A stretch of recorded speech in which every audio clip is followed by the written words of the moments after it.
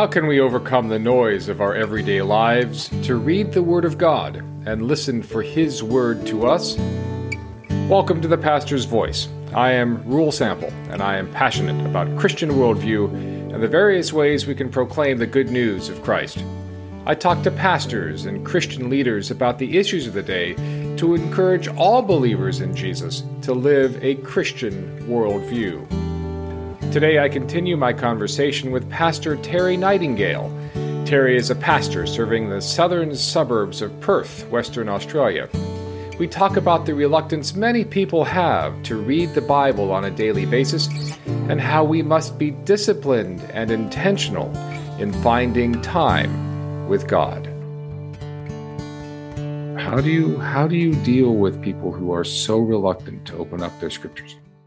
Yeah, I mean, maybe they've had, maybe part of their history is that, they haven't had a good experience of hearing the Word of God preached well, or maybe they've struggled with the translation of their Bible. I've got to be careful here because I don't want to upset anybody, but, some translations can be unhelpful. So I would encourage people today to get a good modern English translation, just simply so that there's greater access to understanding, what the stories are saying and what the words mean. Personally, I use an NIV and an ESV when I read the Bible, and I find that they are very clear in what those stories are saying. I mean, one of the reasons why I do the blogs and I wrote that book, Bite-Sized Devotions, was to help people who are struggling. And I understand that. I mean, I did a series at my church last year, I think it was, called A Quiet Place, just encouraging people to find a place, find a time of the day when it's just them and God, where they can be alone in God. And we looked at, ways of engaging with God through the scriptures. Actually, one of the one person that really inspired me in terms of allowing the Word of God to help us in our prayers. So to have a devotion that's, communicating with God. A writer that really helped me was Timothy Keller. Oh, yes. He's written some amazing stuff on engaging with the Word of God and allowing that to fuel your prayers. I found him very helpful. And so I used a little bit of his material when I was teaching on this last year. And particularly, looking at the Psalms. He and his wife, I think, together wrote a book on the Psalms. Yes. And very helpful, particularly, looking a little bit at the historical context of the psalm, understanding why it was written and what was being expressed at the time, and then beginning to use some of those words as my own prayers to God. In fact, I did that with my congregation recently. I chose a psalm, and I said, well, we're going to use this for our own prayers this morning, and some of it we allowed the words to inspire our own words of prayer. And some of it we just read as prayers to the Lord, and I think that's, I find that really helpful in developing my own personal devotion life, is to actually see the Bible as a connection to God. He gives us words to help us pray, and he gives us words to feed our souls. So I'd say for somebody perhaps who's struggling, maybe go through the Psalms, and if you have a Christian bookshop or something near you, sometimes there can be some really helpful devotional material going through the Psalms. Or another one I suggest is going through a book like Mark. So one of the Gospels, Mark. Mark is kind of written as a sort of an ordinary bloke wrote it, kind of thing. Not an academic, but just an ordinary guy, if you like. I like to think of Mark as a bit like that, and so it's kind of plain language, and there's a lot of exciting stories in the book of Mark. And just to take a little chunk each day And what I suggest to people is, read it and then read it slowly. I actually find reading a Bible story out loud, I find that I see things in there that I haven't seen before if I've just read it in my head. I have suggested that to people, and at times I've done that myself just to kind of get back to what this is all about. And it really does change how you read the scriptures. Yeah, definitely. And the great thing about going through a book slowly like that is that you then remember some things that you've read before, and you start to put links between the stories, and you think, oh yeah, I know, I can see now why Mark put that story here, because it relates to something that happened back then. And you begin, it's like the excitement of reading a novel, really, that you build up a whole picture of a story rather than just little bits, And one of the things that you also said that's sticking in my brain is encouraging people to find a time to be quiet. We live in a world where we are surrounded by noise, and we're surrounded by cacophony, and it's not just audio. Is that we've got a cacophony of visual stuff. You wake up in the morning, and the first thing we do is check the cell phone, and then we go check the computer, and there's just so many things that will take up our time.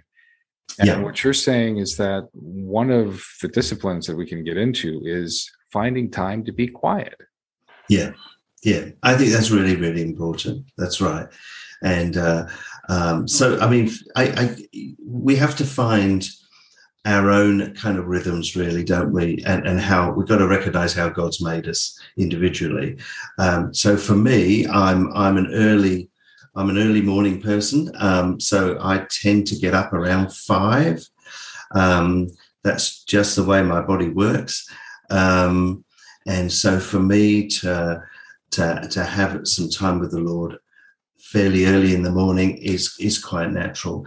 And I'm kind of happy to be made that way, because it means I can really pray about everything at the beginning of the day before it happens, if you like.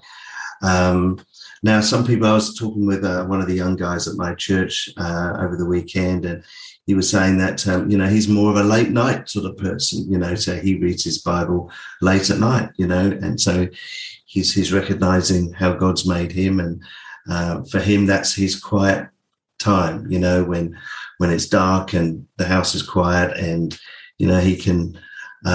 he can get into the scriptures then. So for others, it may be that, family life and work life make it difficult at either end of the day. So for some people, it may be that their work allows them to have maybe an hour in the middle of the day where they can take off to a park or something, or find a quiet space and do it then. But I think number one, we have to make an intentional decision that says, this is important. I need to find a time and place every day to do this, because it's important. And so then you look at your day, and you look at your responsibilities, and you say, right, well, what's the best time to do this?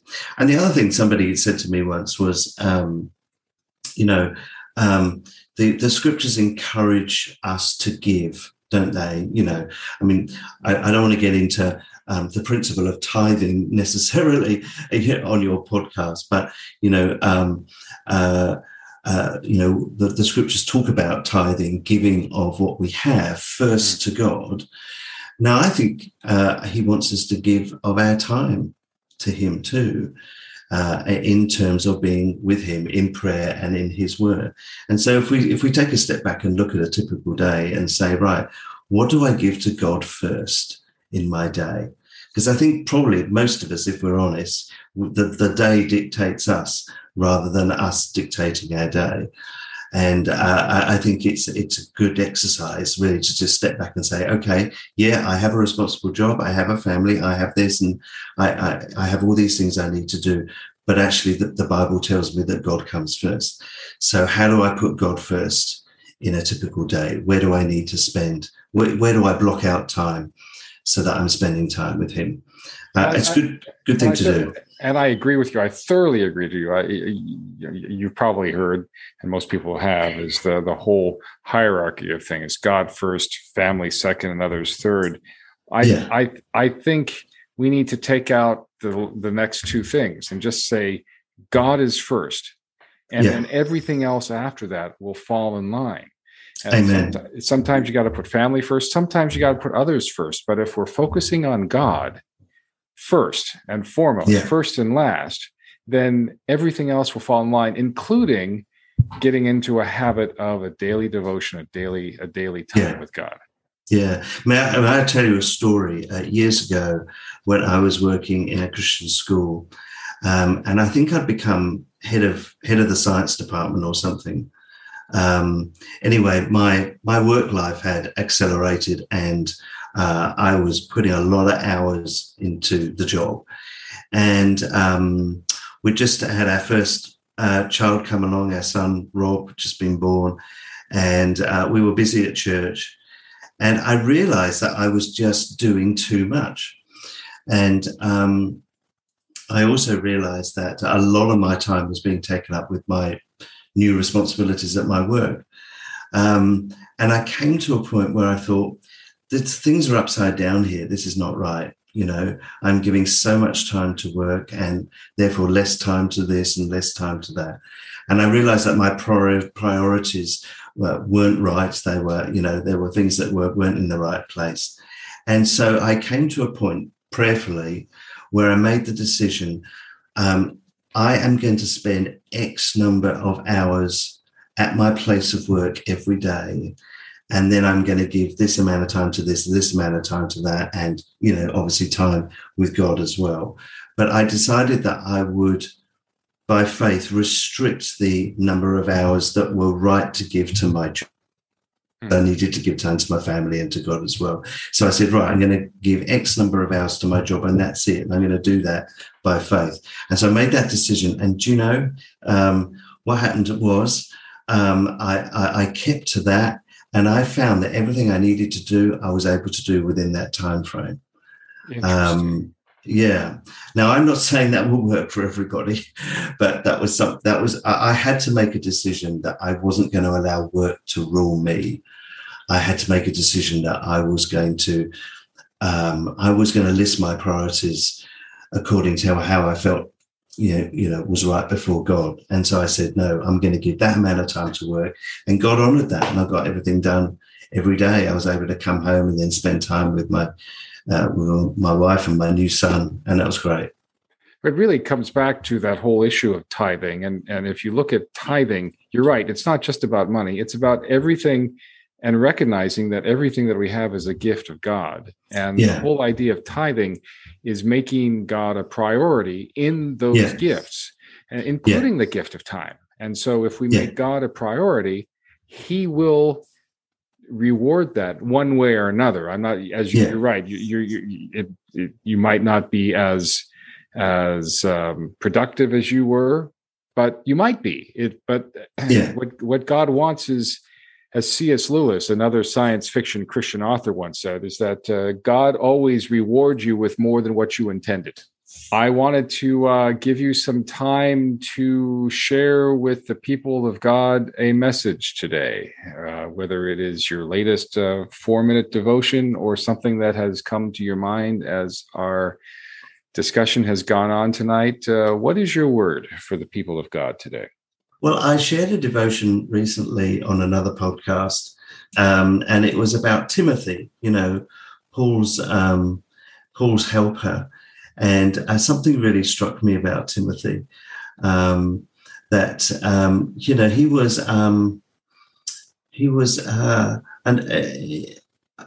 he's kind of an unimpressive guy, if you like, with normal problems.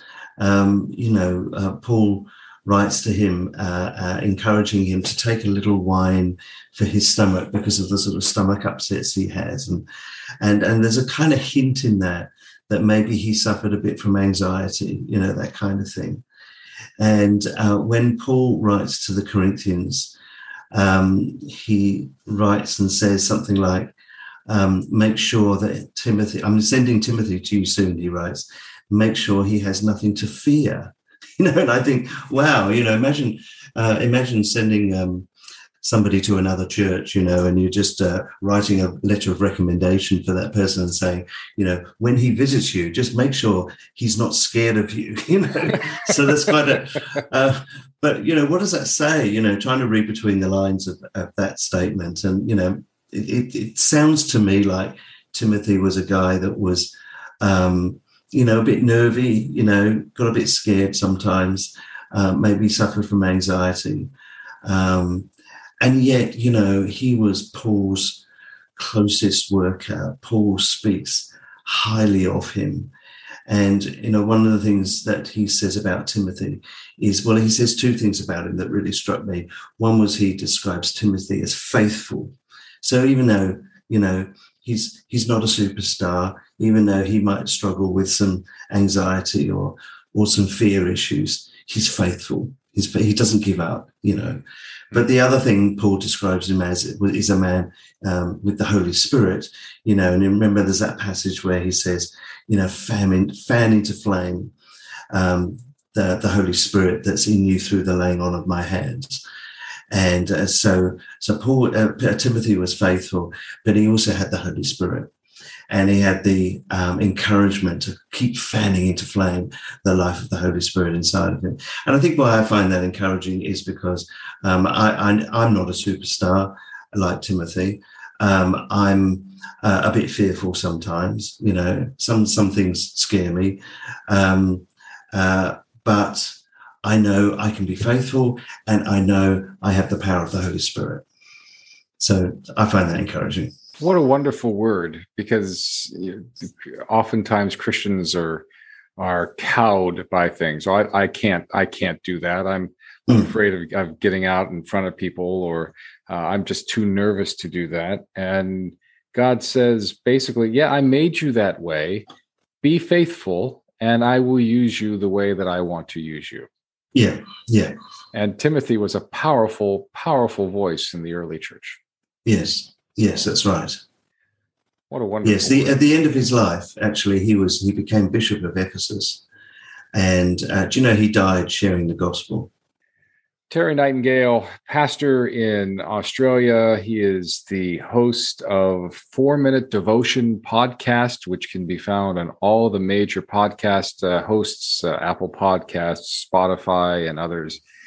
He is also the author of Looking Back to Move Forward and Bite-Sized Devotions for the Busy Christian. He is also revamping a new science fiction book coming out next year. Terry? Don't know. Still working on it. So, and from all of our conversations, he has the heart of a pastor. So, Terry, thank you very, very much for being here on The Pastor's Voice. My pleasure. Thanks for having me, Roel. Be sure to check out Terry's podcast, 4-Minute Devotions, the podcast, at terrynightingale.com or on any of your favorite podcast networks. The link is in the show notes. We would also appreciate your help in keeping The Pastor's Voice going. Please use the Support the Show link to donate any amount to help us move into this new year. If you have any questions about our podcast, would like to be a guest, or would like to become a sponsor, please email me at podcast@thepastorsvoice.net. I am Ruel Sample. Thank you for listening.